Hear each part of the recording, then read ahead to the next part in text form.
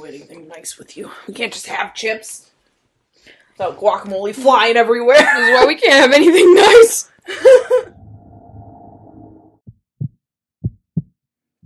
Can you believe it's episode 53? What? I feel like we just recorded episode 52. We might have. Episode 53 of I'm Sorry What the Podcast. I'm Amanda. I'm Christina.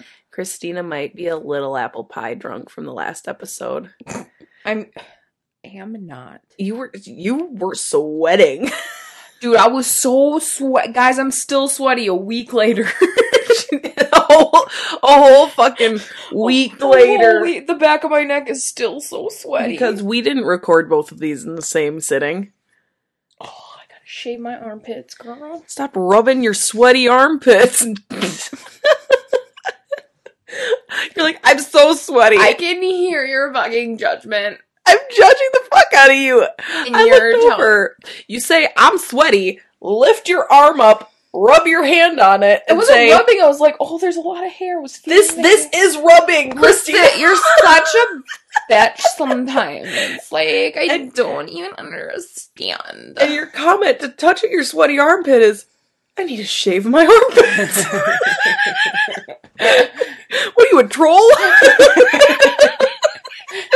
That's how you said it. I prefer Hobbit, but it's fine. How those top of your feet though? I shaved those, so I think they're good. I was like, my big toe's a little hairy. I shaved my big toe earlier, so I think we're good. Okay, I'm gonna first of all, I'm gonna stop talking like I was because it's annoying the fuck out of me, so I can't imagine what everybody else is thinking. Thank the fucking Lord. Praise Jesus. Praise you. Oh god, I really am sweaty. Like, it's not being dramatic. Stop rubbing your sweat. And then you touching shit. Touching shit. You know what I found out this week? What? When my dad took me to lunch. Okay, stop. I'm sorry. I told you you're drunk. You're like, I'm not. I'm not. Okay, so my dad took me to lunch, because he's the cutest old man ever. He took me to lunch on Thursday? Yeah, no, Wednesday. And we were I got biscuits and gravy, because that's the best meal ever. Biscuits and gravy and hash browns and eggs. And you know how I like my eggs, like, over easy, but I don't like them super runny. Mm-hmm. And I was like describing it to her, and the waitress was like, so you want them over medium? And I went, I'm sorry, what? And she's like, there's a name for it? She's like, that's over medium. And I'm like, are you telling me my entire life that I've gone almost 31 years of constantly describing the way I want my eggs at restaurants, and it's taken this long for someone to tell me that there's an actual fucking name for it? And she's like, it's over medium, and if you don't want them runny at all, they're over hard. And I'm like,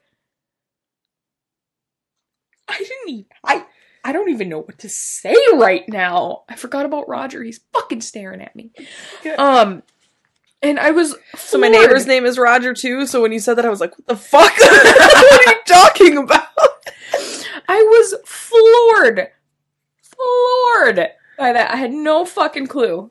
I'm like, I've literally, at every restaurant I've ever been to, I'm like, I'm like, over easy, but I don't want them super runny, but I don't want them, like, hard. And she's just like, so you just want them over medium? And I'm like, oh my god. Fuck this shit. I could die now. What are you, an egg angel? You fucking know. And they were perfect. They were the perfect egg. Well, now you know. When we take our late night trips to fucking Perky's. I want over medium eggs with my biscuits and gravy. Over medium? Yeah. And if they're like, what is that? It's like over easy, except medium. Except medium. Thank you. Move on. God, your face. I'd punch you right in the fucking jaw. Just so you know, if you ever talk to me like that and you're serious, I'll kick you in the mouth. I'm gonna kick you in the mouth. I'm gonna kick you in the mouth. Oh, Trinity. All right. Oh, shit. Yeah, so you have a second part of a story today. Part, dear. I'm excited. I'm ready. I like how I say today like I'm trying to be all, this is a new day. But I It's just not. announced that we just recorded. Yeah, we're not even going to pretend that we're that coordinated. This is just like, this is literally an hour after I finished telling you the first part, so you're fine. Yeah. Okay, so when I left off last week, Mm-hmm. Quotation marks, You know, from you guys, like in time travel podcast world. and we had just finished, Marie had paid her court fees, her world was like falling apart. One of her foster mothers had saw that newscast about Another older rape. woman who had been raped in the exact same manner that Marie had described. And the cops had tried to like compare Marie's case and they were just kind of shut down. Mm-hmm. That's where we're at. Okay, we're gonna put a pin in that. You will win. That's the sound of a pin being put in the It's in her in the case. It's one of the pins on that board that all the red the string. yarn is on. Now Okay. we're moving to Colorado. We were in Okay. Washington. We're in Colorado. January 5th, 2011. Golden, Colorado. Detective Stacy Galbraith was sent to a sexual assault report. Okay. And You said Um, Galbraith? what? You said Galbraith, Stacy? Stacy Galbraith. Galbraith. Galbraith. Galbraith. The woman told the detective that she was 26 years old, an engineering student on a winter break from a nearby college. She'd been alone in her apartment, and after she made herself dinner, turned on the TV, fell asleep. At around 8 a.m., Mm-hmm. she was woken up by a man who had jumped onto her back, pinning her to the bed. Holy shit. Oh my god, I can't even imagine. Yeah. He I wore hate a everything about that. He wore a black mask that felt, or she said she described it as looking more like a scarf that was tied around his face. Okay, so he basically was just trying to conceal his face. He gripped a gun and said, "Don't scream, don't call, or I'll shoot you." So he has a gun now. Yes. Okay. He tied her hands loosely behind her back, and then he pulled out thigh-high stockings, high heels with pink ribbons, lube, moist towelettes, and a bottle of water. The fuck is happening right now? Then for the next 4 hours, he raped her repeatedly, documented the assault with a digital camera, and threatened to post the pictures online if she contacted the police. Afterward, he made her brush her teeth, take a shower, and by the time she exited the bathroom, he had gone. He took all of her sheets, all of her bedding, and the only like discriminating detail she could say about him is that he had a birthmark on his calf that looked like an egg. Okay. So like an So- oval. What? Like an oval. Yeah, Okay. that she described it like an egg.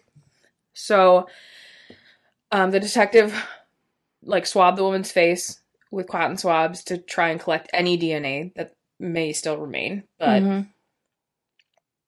and then she took her to the hospital.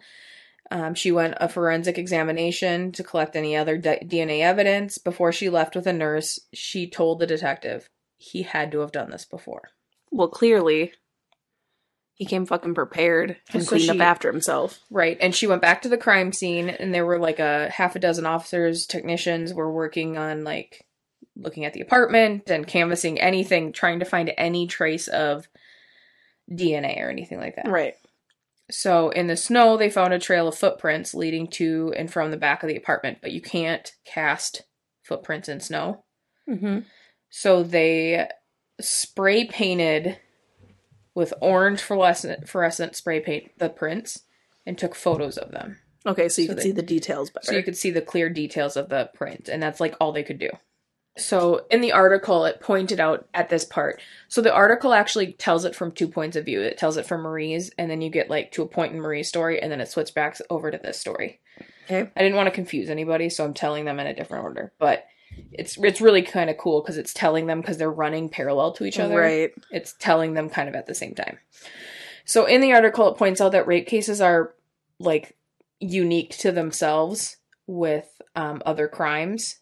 It's one of the only crimes where the credibility of the victim is often on trial as much as the credibility of the assailant. Right. And the trail between crime and conviction, the it's the first tier is the cops. They have to, an investigating officer has to figure out if the person is telling the truth, and then has to determine this, where it goes from there. Right, you have to follow victimology pretty Right. heavily in rape cases. And Detective Galbraith, her rule was to listen and verify. So she said a lot of times people say, believe your victim. But she said, but I don't think that's the right standpoint. I think it's listen to your victim and then corroborate or refute based on the facts. Which makes sense. And so she was very, like, Analytical about it. Analytical, and she's very go, go, go. Like, she wants, very driven. She's a badass. So she went home to her husband that night. They had just like a normal evening, made dinner, were sitting on the couch and talking about their day. Her husband is also a police officer. Okay. So when they talk about their day, they talk about the crimes and kind of bounce them off each other and bounce ideas off each other. So she told him about this case. And one of the discerning things that the victim had told her is that before he left, he showed the victim how he broke into her sliding door, and then said he suggested she put a dowel into the bottom track to keep out future intruders. And I don't know what to do with this information. It's so contradictory to like what just happened. Like, right, you came in and you did all this stuff, but in order to protect myself later, you suggest I should do this? Yeah, I broke in this way, so you may want to fix that. Oh my god. Okay. So, her husband, David, was floored, basically, because he's like, we just had a case exactly like that. And he worked in Westminster, which was 15 miles northeast of it. So they were in different districts. Mm-hmm. Okay. So January 6th, 2011. So this is in Colorado, right? Colorado. You said? Yeah. So the next day, Stacy, sorry, I scrolled up and I lost my spot. Stacy sent an email to the detective who handled, that her husband gave her the name of, that handled that rape case. And the subject line was sex assault similars ? And Edna Hendershot read the email and immediately remembered a case from August of 2010, so a year prior, or like 6 months prior. She responded to a rape at a blue-collar apartment complex in the northwest corner of the city. It was a 59-year-old woman who told her that she had been asleep in her home when a man jumped on her back. He wore a black mask, tied her hands, stole her CyberShot camera, and used it to take pictures of her. Afterward, he made her take a shower, picked up a kitchen timer, set it to let her know when she could come out. And his last line before he left was, I guess you won't leave your windows open in the future. The man told the woman and then disappeared. Bitch, it makes me so happy that I'm on its second floor. So, and no anything to climb on. So, Hendershot and Galbraith, or Stacy and Edna, as I'm going to refer to them because their first names are much easier to say than their last names. Yes.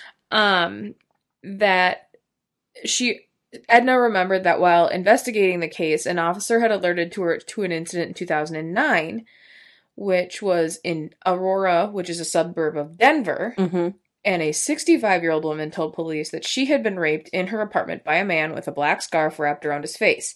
He tied her hands with a ribbon, took pictures, and threatened to post them on the internet. So it's literally the exact same thing with all of these people. And they're backtracking now, because these are... So during the attack, he knocked a yellow teddy bear off a desk in her bedroom. And the woman had said told him you should get help. And he said it's too late for that. He knocked it off, like, accidentally hit it? Yeah. What was the... Just... Okay. I'm confused. I believe it comes up again. Otherwise, if not, that's a weird detail that I left in here. I'm like, I don't understand. Was there something more? I'm a little fuzzy on it, so don't... I think it comes up again. So, the two women are like, we have something here. Right. Clearly there's... Join forces, because they're fucking badasses. Hashtag girl power. Hashtag girl power. So Stacy, Edna, and then the Aurora detective, Scott Burgess, meet at the Westminster Police Department, and they, like, basically compare all their investigations and put them all together.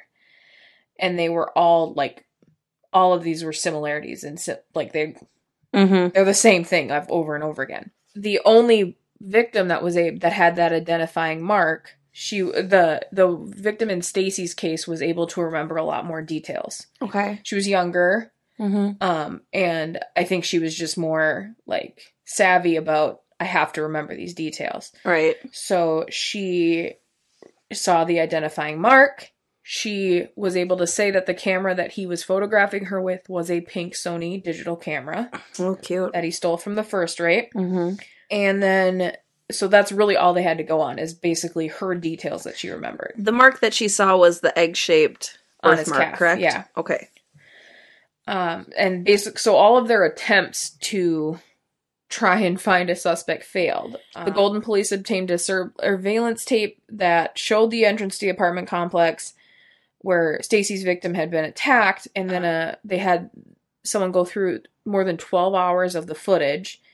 He counted 261 vehicles and people coming and going throughout the night.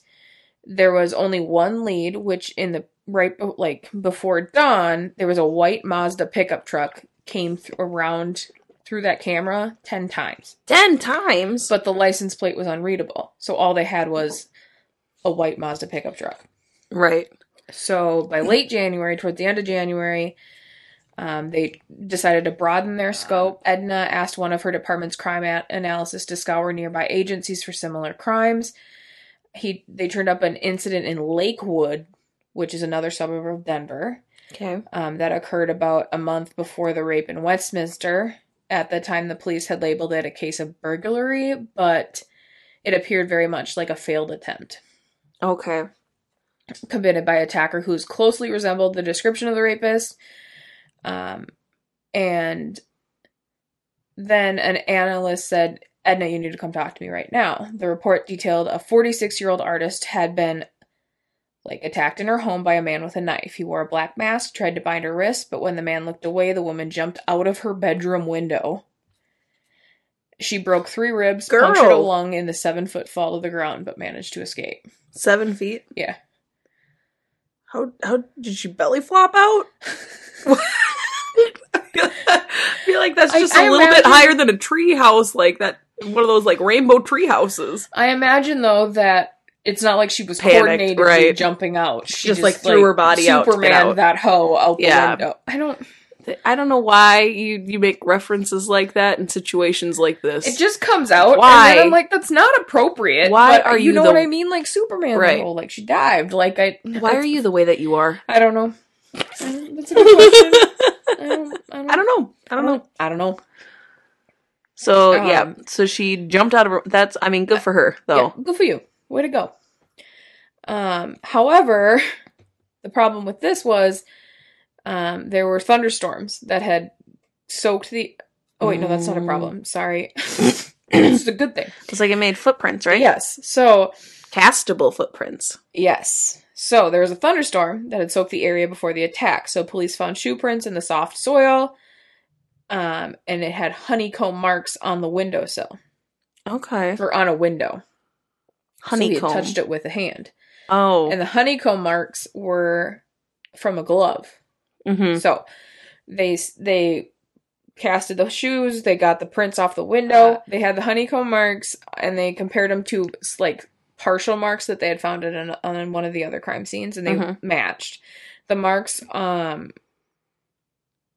appeared to be from a pair of Under Armour gloves that football gloves? What? Like football gloves? No, just they didn't really say. They just said Under Armour gloves that had honeycomb marks on them. So I think there was just a pattern, a design, like a gripping pattern. Yeah, on them. And they were sold at Dick's Sporting Goods. Okay. He checked out the footprints left at the Lakewood scene. They matched the footprints that were spray painted in the snow. With the same marks, and they were able to identify the shoe prints as being made by a pair of Adidas ZX 700 mesh shoes. which were available in most stores after March 5th of 2005. Okay. So end of January, early February, they had been able to connect 4 rapes over a 15-month period across all of Denver's suburbs. Started in Aurora, and then 9 months later in Lakewood, then Westminster, and then the attack in Golden. So it's somebody back and forth, right? Basically, it's throughout these suburbs of Denver. So Stacy and Edna started looking at options for DNA to try and find the rapist. They had examined their crime scenes, been careful. He had been careful, but not perfect. The attacker had left behind the tiniest traces of DNA, so they didn't ever have like full samples of DNA, but they had enough. One of them recovered 3 samples of touch DNA, so it was as few as 6 or 7 cells of skin. That's all they had. Like, so they had been so thorough in these crime scenes, which is also, like, good job, guys. Touch DNA is fucking crazy. Mm-hmm. Like, crazy. That, I just even thinking about it, I'm like, how can, we went from, like, 10 years ago just being able to, 10, 15 years ago just being able to start identifying people generally, like, specifically with the DNA, and now all of a sudden they can just like pull out just a few cells of skin and do it. Yeah, it's fucking weird. Here's where the teddy bear comes in. Oh, okay, all right. The teddy bear. One sample was collected from the kitchen timer in Westminster. The second came from the victim in Golden on her face. Okay, and one came from the teddy bear in Aurora. All right. So, Sunshine. I knew it came back. Care Bear. So early February. They met again in Westminster. They had more than a dozen cops and agents from the FBI and the Colorado Bureau of Investigation. And they gathered to basically start a task force on this serial rapist. Right. But after 5 weeks, there were no leads, no suspects, and the analysis of the touch DNA produced mixed results. Well, yeah, I mean... they were able to narrow a field of suspects belonging to the same paternal family line, but there was not enough genetic material to actually find a... It's also another thing that blows my mind. Right. Paternal familial DNA. Yeah. When my dad did 23andMe, it was crazy. Yeah. It's great. It's awesome. Yeah. Wild. So... Wild stuff! So as the meeting was coming to a close, there was a young crime analyst from the Lakewood Police Department said she had conducted a search for any reports of suspicious vehicles or prowlers within a quarter mile of the Lakewood victim's home for the previous 6 months, and she had turned up something but didn't know if it was important. 3 weeks before the attempted rape in Lakewood, a woman had called police late in the evening to report a suspicious pickup truck parked on the street with a man inside. Police checked it out, but the man was gone. The officer filed a brief report on the vehicle, and what had attracted the analyst's attention was the location of the pickup. It was parked half a block from the Lakewood victim's house by an empty field adjacent to her backyard. And it was a 1993 white Mazda pickup. Ooh. It was registered to a Lakewood man named Mark Patrick O'Leary. The patrol car had actually snapped a picture of O'Leary standing by his white Mazda in the driveway of his house only 2 hours after the August attack on the window in Westminster. So they had, like, patrol cars looking, and they searched through all the patrol car footage and were able to find him standing next to that truck in his driveway. So that's fucked. That's all of the, like... Wow. Shit that they were going through to try everything. Yes. So they got that, they transmitted that, they sent that image over to Stacy, who carefully compared O'Leary's white Mazda to the surveillance tape. On a freeze frame, they allowed, it showed that both white Mazdas had broken passenger side mirrors. Okay. And both vehicles had ball hitches on the back, both had smudges on the back in the same place, and like a bumper sticker it looked like a bumper sticker that had been torn off. Oh, okay, like adhesive left over or whatever. So Edna looked into it, and the Lakewood patrol car had snapped its picture as O'Leary was headed to a nearby branch of the Colorado DMV. And about 4 hours after the Westminster attack, the photo showed a 6'1" man with hazel eyes. He was 32 years old, 220 pounds, wearing a white shirt. And the girl who was attacked in the Westminster attack said he was wearing a white shirt. And is that the one that remembered more details? No, that was the one that was right before most recent. Okay, yeah. So then they just started combing through O'Leary's life. They hadn't even contacted him yet, but they were like looking through all of his, right, just trying to find out. He had no criminal record. He was not a registered sex offender, and he had served in the Army. What's his name? I want to see his fucking face. Mark Patrick O'Leary. Okay. Stacy and her husband David once again like her husband was helping her at home when she came home from work. Aww. Yeah, so they were looking for any references to O'Leary using different search engines. Before long, David had purchased a pornography website in September of 2008, and they were wondering if it contained photos of his victims. He looks like a human frog man, just so everybody's aware. Thank you for describing him for me. See? Frog man. Yeah, he does. Yeah. Uh-huh. So they were trying to get a sample of his DNA because they had the degraded DNA that could tie him to like a paternal line if they wanted to test it, but they wanted like specific, no room for error. So they did it like the basic, like, we're going to tail him to a restaurant, wait until he gets done, slide in, steal his cup. Yep. So they do that.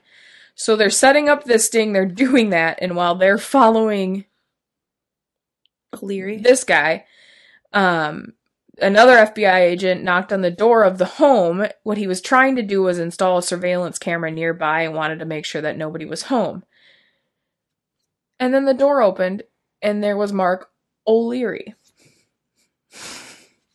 Who are they following then? So they're super confused because in all of their digging, they didn't determine that he had a brother named Mike. Mike and Mark, huh? Who looked exactly like Mark. So they were following Mike. Now I gotta look up his twin.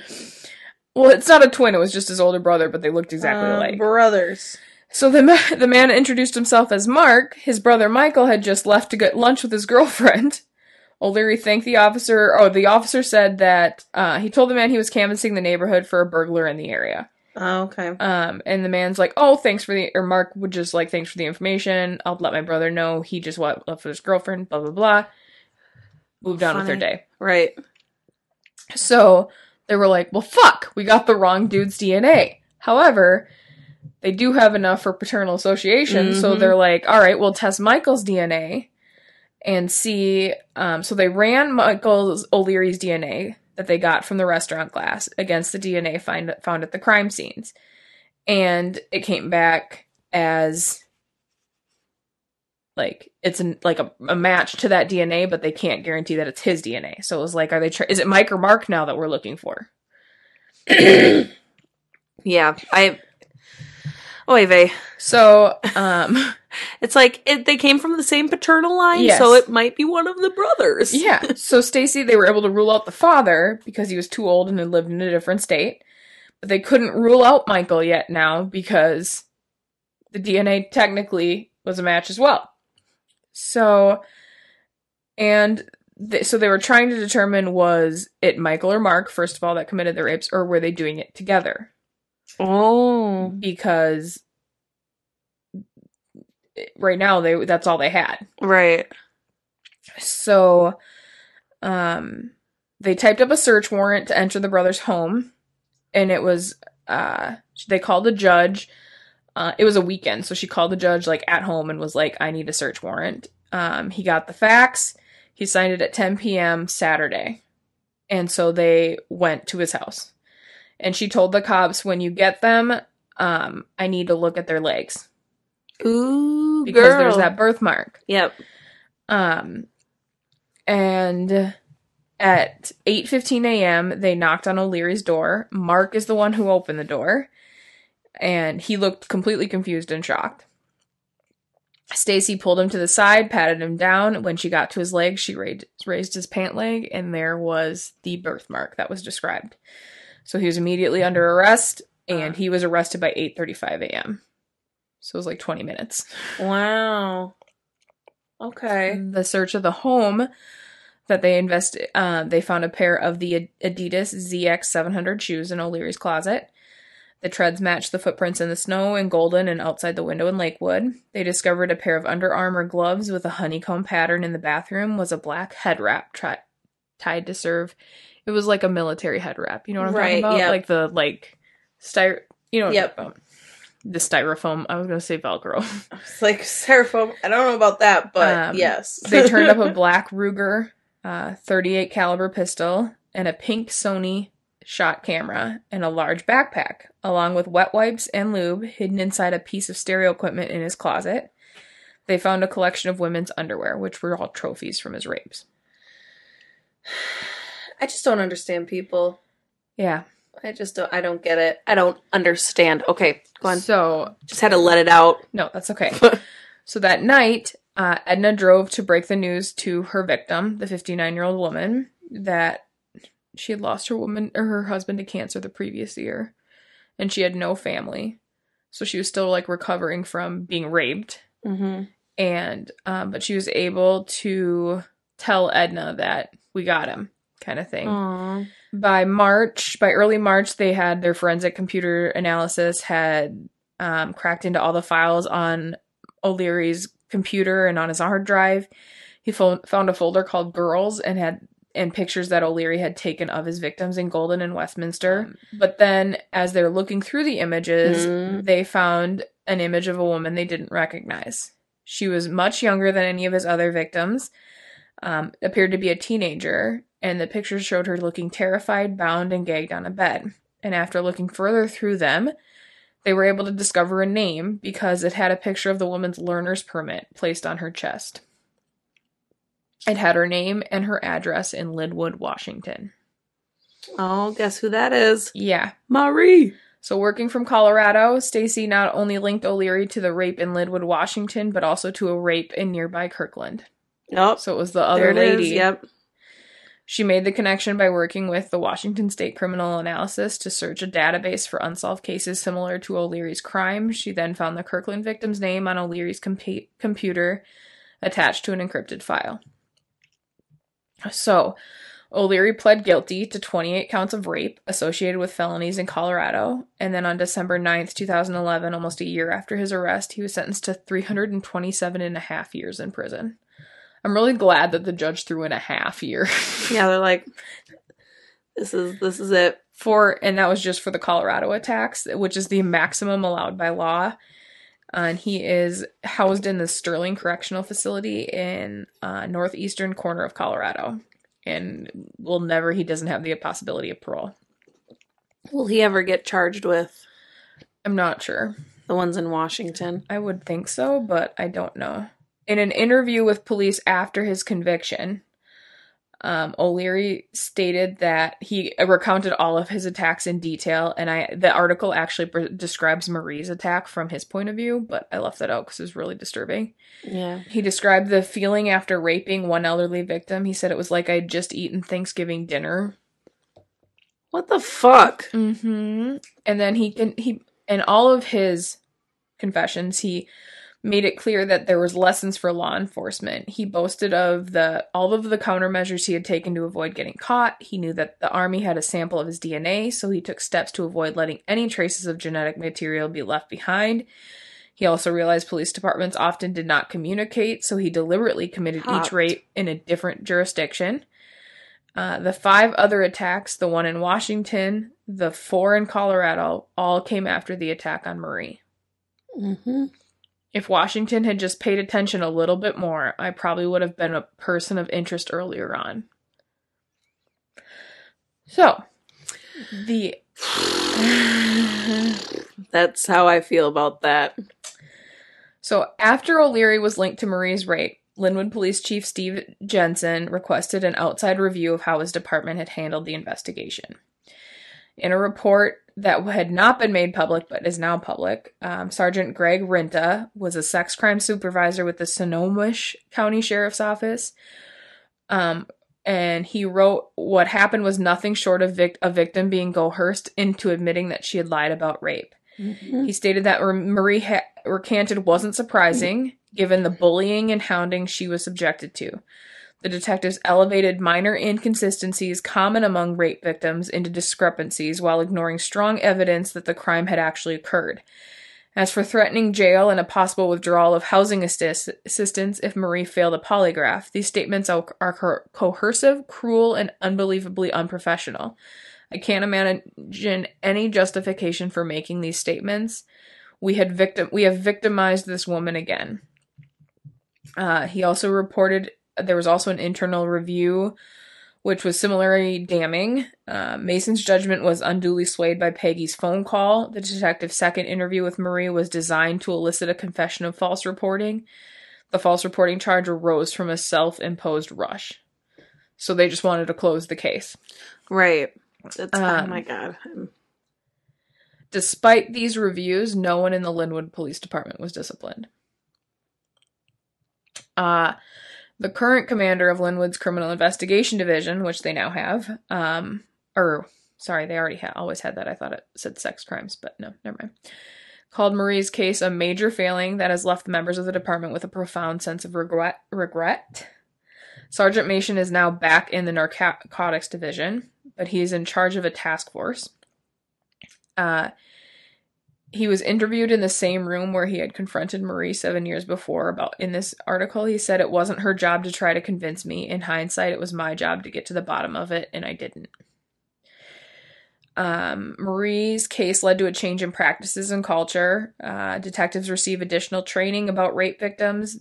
They get immediate assistance from advocates at a local healthcare center. They must have a definitive proof of lying before doubting a rape report, and a charge of false reporting must now be reviewed with higher-ups. In 2008, Marie's case was one of 4 labeled unfounded by the Lynnwood Police Department. According to statistics reported by the FBI, in the 5 years from 2008 to 2012, the department determined that 10 of 47 rapes reported to Lynnwood police were unfounded. That's 21.3%. That's 5 times the national average of 4.3% for agencies covering similar-sized populations during that same period. So...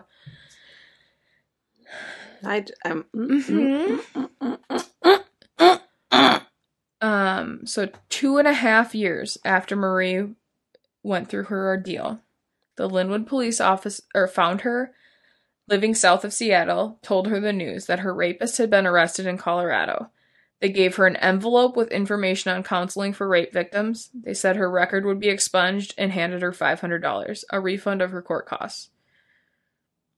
That was all they offered her. That's it? Mm-hmm. Did she fucking, file a suit? Afterward... Thank God, because she should. Sorry. Afterward... Shannon, who was still in contact with Marie, met with her and said, "I'm sorry I doubted you." Marie forgave both Shannon and Peggy. Peggy said she wishes she had never doubted her because she feels that if she would have just shut her mouth, the police would have done their job. Yeah. Marie sued the city and settled out of court for $150,000. The lawyer for the Lynnwood Police Department just said a risk management decision was made in regards to why they settled out of court. And then Marie left the state. She has a commercial driver's license and took a job as a long-haul trucker. She married, and in October, she and her husband had their second child. She asked that her current location not be disclosed. That was the ending of the article. What was that sound? That was my computer letting me know I got an email. Oh, you're so popular. Oh, yeah. Oh my gosh. And that is the end of the Colorado rape cases, which, as they're known when you search for them, Colorado/Washington cases. And I just love this article. Shh. I just love the title of the article, which is An Unbelievable Story of Rape. Just so annoyed. I mean, I'm glad it got to the bottom of it, but That's not what I meant to do. What? I just started Snapchat calling someone. I hate that when that happens. Oh, when you go to press exit, right? And instead you press call, and you're like, no! And then it's like, now I'm a creeper. That's not what I meant. That's right. It's like, now I gotta, send you a thing saying, sorry, didn't mean to call you, I was trying to exit on the thing. Sorry, I was trying to ignore your snap, not call you. Yep. So yeah, that's I thought that was just a really interesting story. I really want to watch that, like, mini-series now on Netflix to see, like... What is it called again? Unbelievable. It's got the youngest daughter from the Tim Allen show, the Last Man Standing. Oh. She's Marie. I just am like, I don't know. I don't know how I would deal with all this. I don't understand how anybody finds any of this. Like, rape really fucks with my head. Yeah, sorry, it does too, but it was just such an interesting story to me that I was like, I have to tell this. This is so cool. And like, not cool, but just, I mean, like, I love the aspects of, like, the two female detectives who are like, no, we're gonna fucking solve this. And they, like, come together and take care of fucking business. I guess what fucks with my head the most with this story is the fact that it's like, they're just in their house and, you know, sleeping. Yeah, I try not to think about that aspect. I can't not. But, well, and the other thing that just makes me so mad about the whole case is the fact that all of those rapes happened. Like, O'Leary's right. Like, if the cops had done their job when Marie was raped, 4 other women may not have been raped. Yeah. Or, you know. Or who knows? I mean, maybe they never would have discovered it. Maybe he would have gotten away with it because he really was good at covering his tracks. But nothing was done. Yeah. Which allowed him to continue to... Except shaming and, like... Right. Tarnishing her name. Tarnishing the victim. I don't know. That was a good story, though. Oh, thank you. Lots of what? I'm sorry, what? Moments? Sorry. What? Let me pull up this new story. Tell me a story. So I'm going to be completely honest. This one's not going to be very long. That's fine. Mine was super long. So.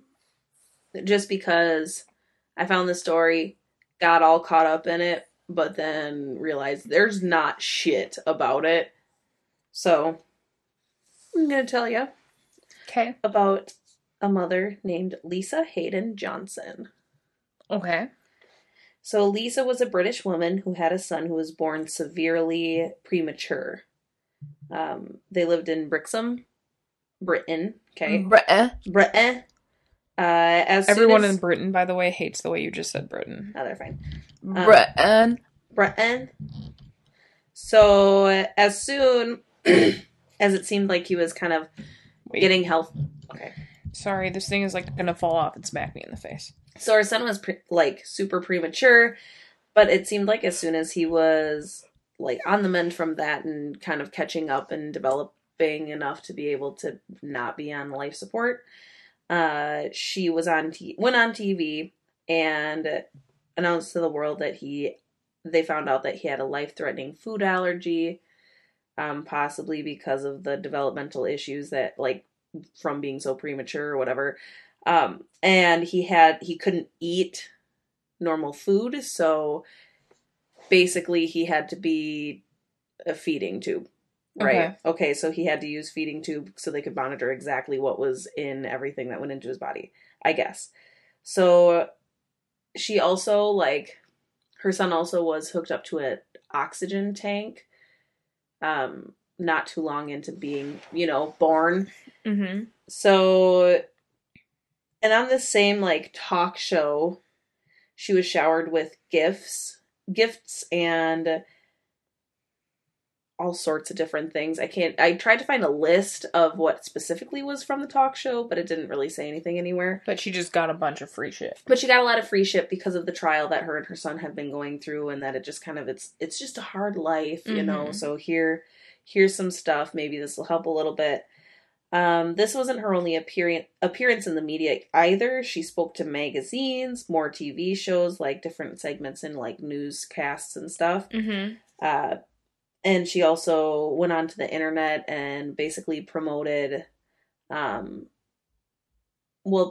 just went on the internet, told her story as in like vlog style, mm-hmm. and people were just in awe of how they were dealing with things and doing as well as they were, even though it was such a hard circumstance, you know. They received tickets to different tapings of TV shows, such as The X Factor. They had received a couple different cars, cruises from different foundations that were like, oh, you know, let's help you out as much as we can. Here you go. Maybe it'll be good to go on this cruise through this foundation with other kids that are having, you know, medical issues and everything. Not to mention the thousands of dollars in cash donations that they had received. From what I read, it was right around 130,000 pounds that they got throughout the years. At one point in 2005, her son received the Children of Courage award from British Prime Minister Tony Blair and his wife. Okay.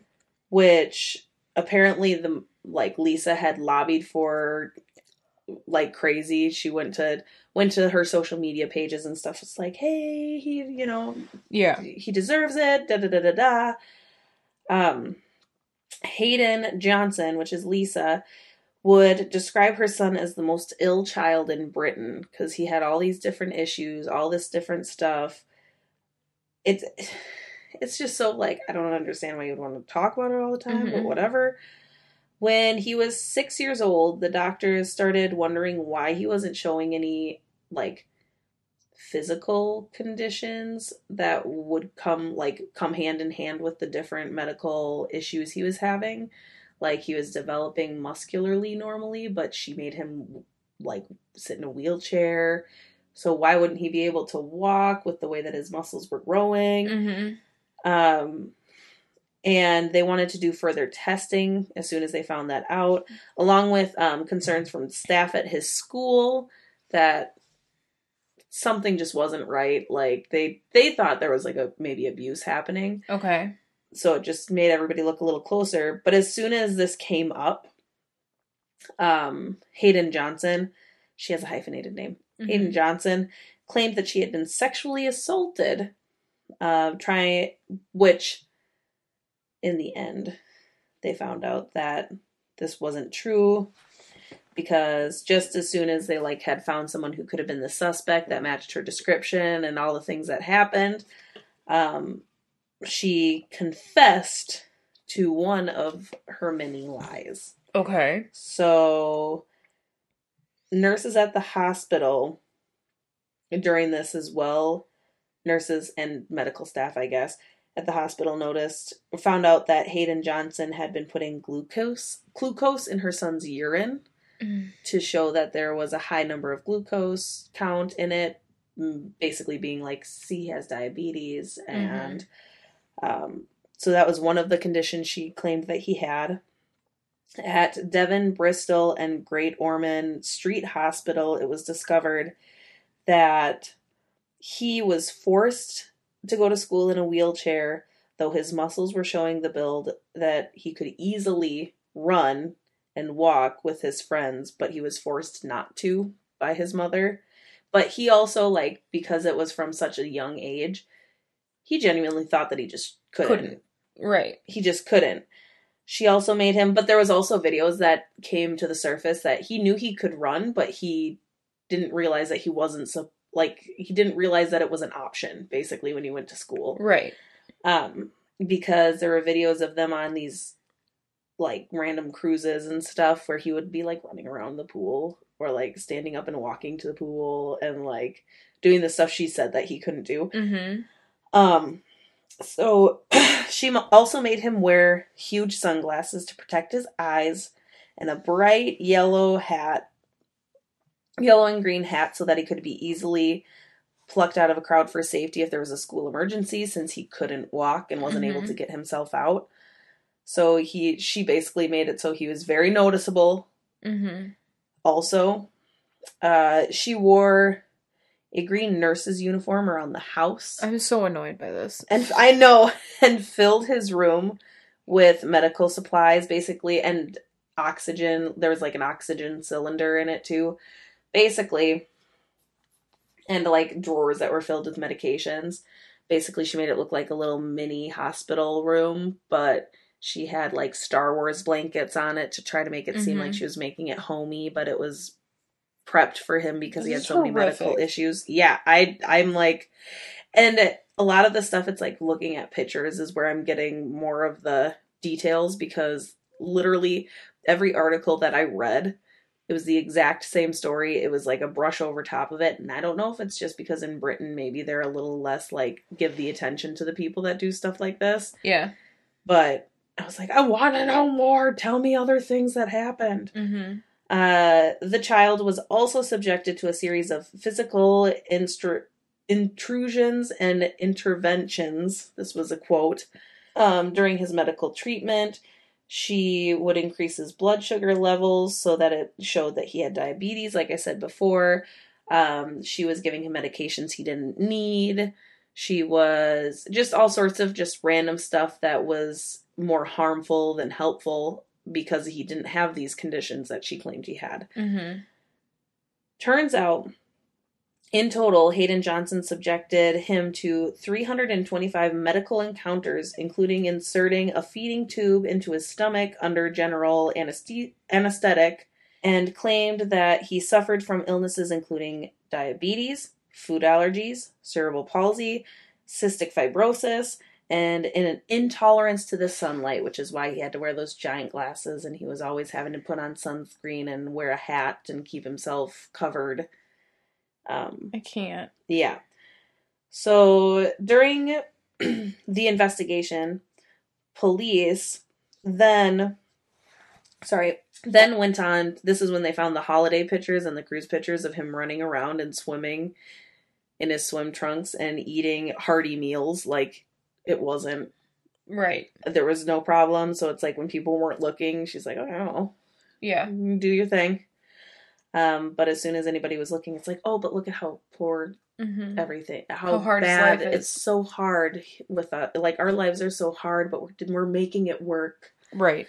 Prosecutor Andrew McFarland said, quote, the defendant organized, orchestrated, and ensured the regime of medical, psychological, and physiological mistreatments amounting to 24-hour torture that touched on every aspect of his young, vulnerable life.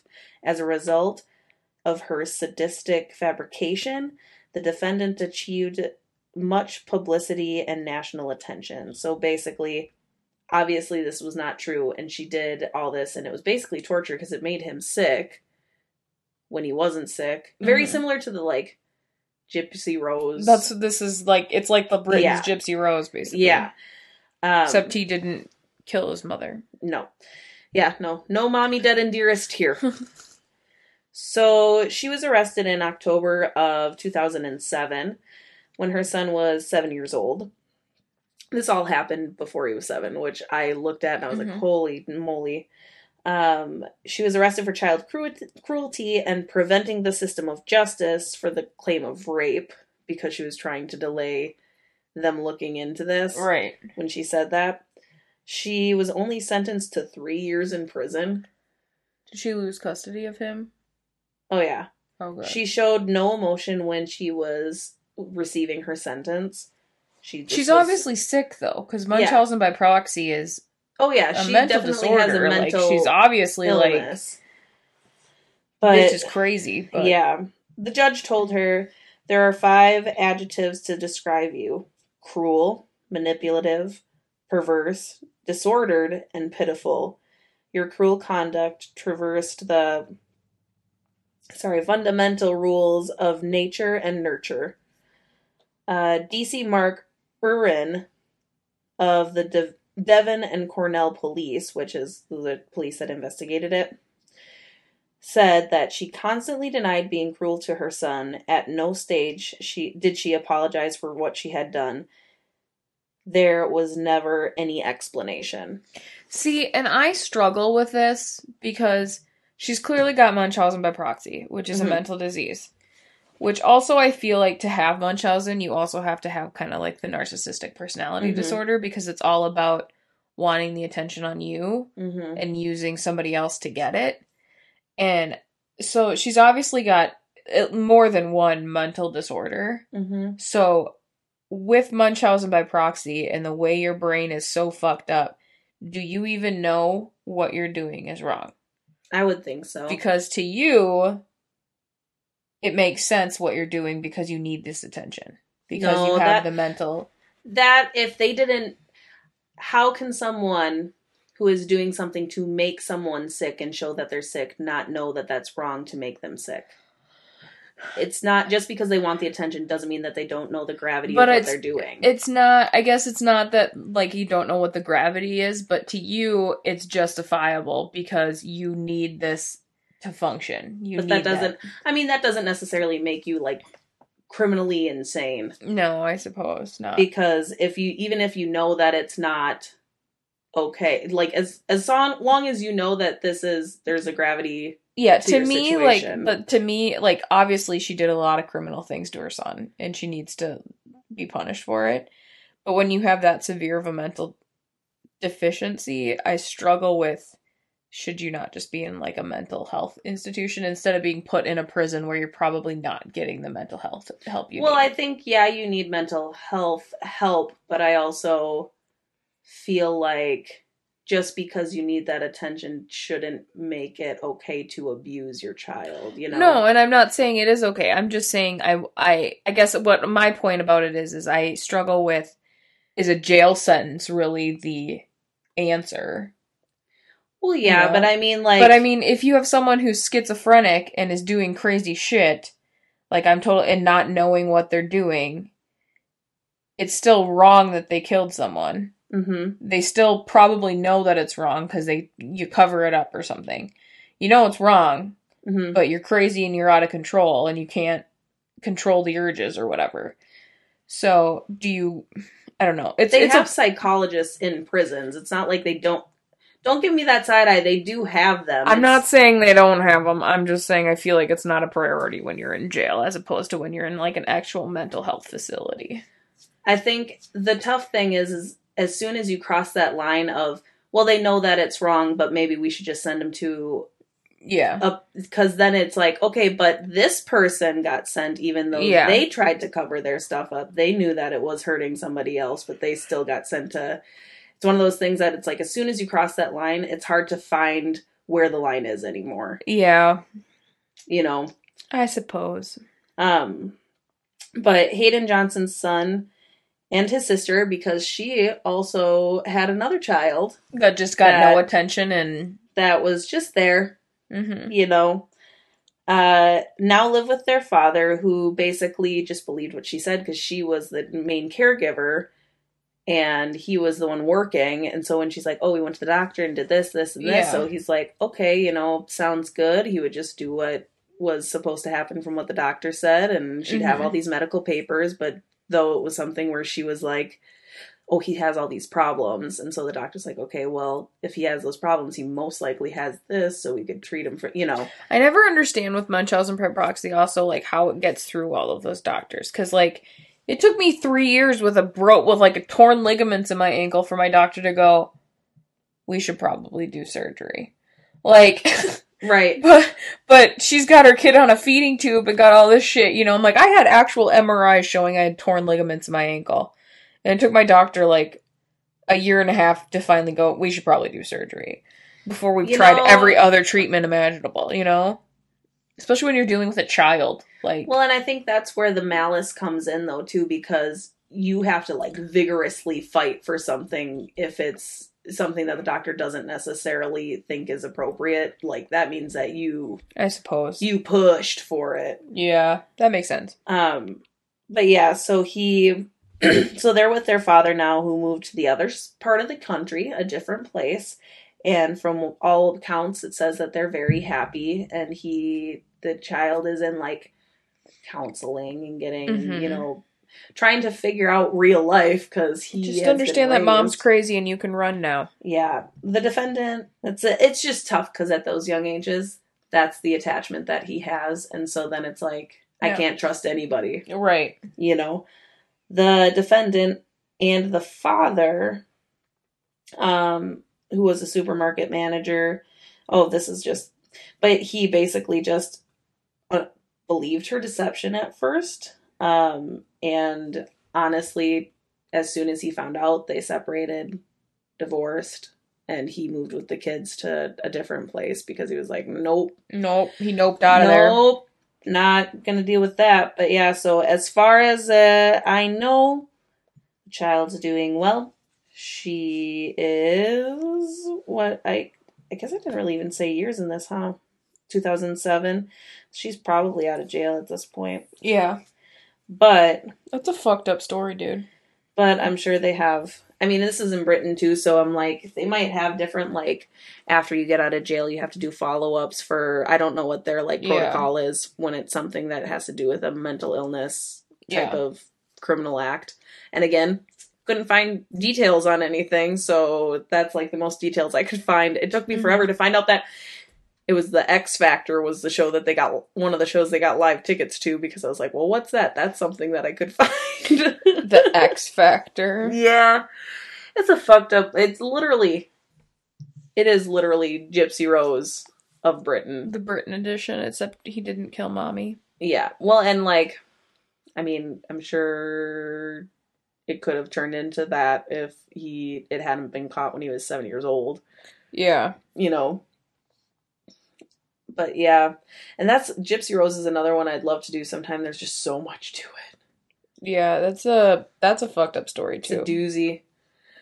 It makes sense why she killed her mom. Well, that, but like, it makes sense how they got past the doctors for so long, because they're like, oh, we were down in Katrina, like, they lost all our files and whatever, and it's like, oh, okay, so she has this, and this, like, we're trying to, like, rebuild it, whatever, this is what we need to take care of, and so she basically got to create her own, with that lie, her own, like, medical history. Yeah. Ugh. But yeah, Munchausen by proxy is just one of those things that, like, just makes me sick. I just hate it. Munchausen, understand that. I mean, I don't understand it, but making yourself sick for attention, I get that. When you're, like, perverting your maternal instinct to give yourself attention, that's fucked. I don't like that. It makes me very, very uncomfortable. Yeah, I don't like that either. My computer's gonna die. Okay, well, perfect. Let's wrap this shit up. And, so I don't lose the story. Order a pizza. Oh, pizza. All right, guys. So excited. So follow us, like us, share us, do all that stuff. We're on Facebook, Instagram, Twitter, in case you guys haven't heard. Shoot us an email, iswthepodcast@gmail.com. I don't really care what it's about. We would just like to get some sort of interaction with people. Are you there? Are you listening? Hello, guys. Excuse me. Hello? Hello? Another thing I thought would be fun is if we did like a bonus episode where we answered random fucking questions that people had. Okay. Okay, so I'm putting that in the universe and Christina's just now hearing about it. Send us some questions. Like weird questions. I don't give a shit. Send us weird questions. We are open books, so I would love to get some fucking weird questions and have to talk about them. We'll do a video. How about we do that? Okay. If you send us questions, we'll do a video. You want to see us on a visual platform, send us your questions. Yeah, if you want to see us on a visual. And we'll... Send them anyway. I mean, if you don't want to look at our faces, that's fine, but I want to hear it. You're fucking dumb. You're fucking dumb. Spread the word. Spread yourselves. Hey, thanks. Thank you. Thank you.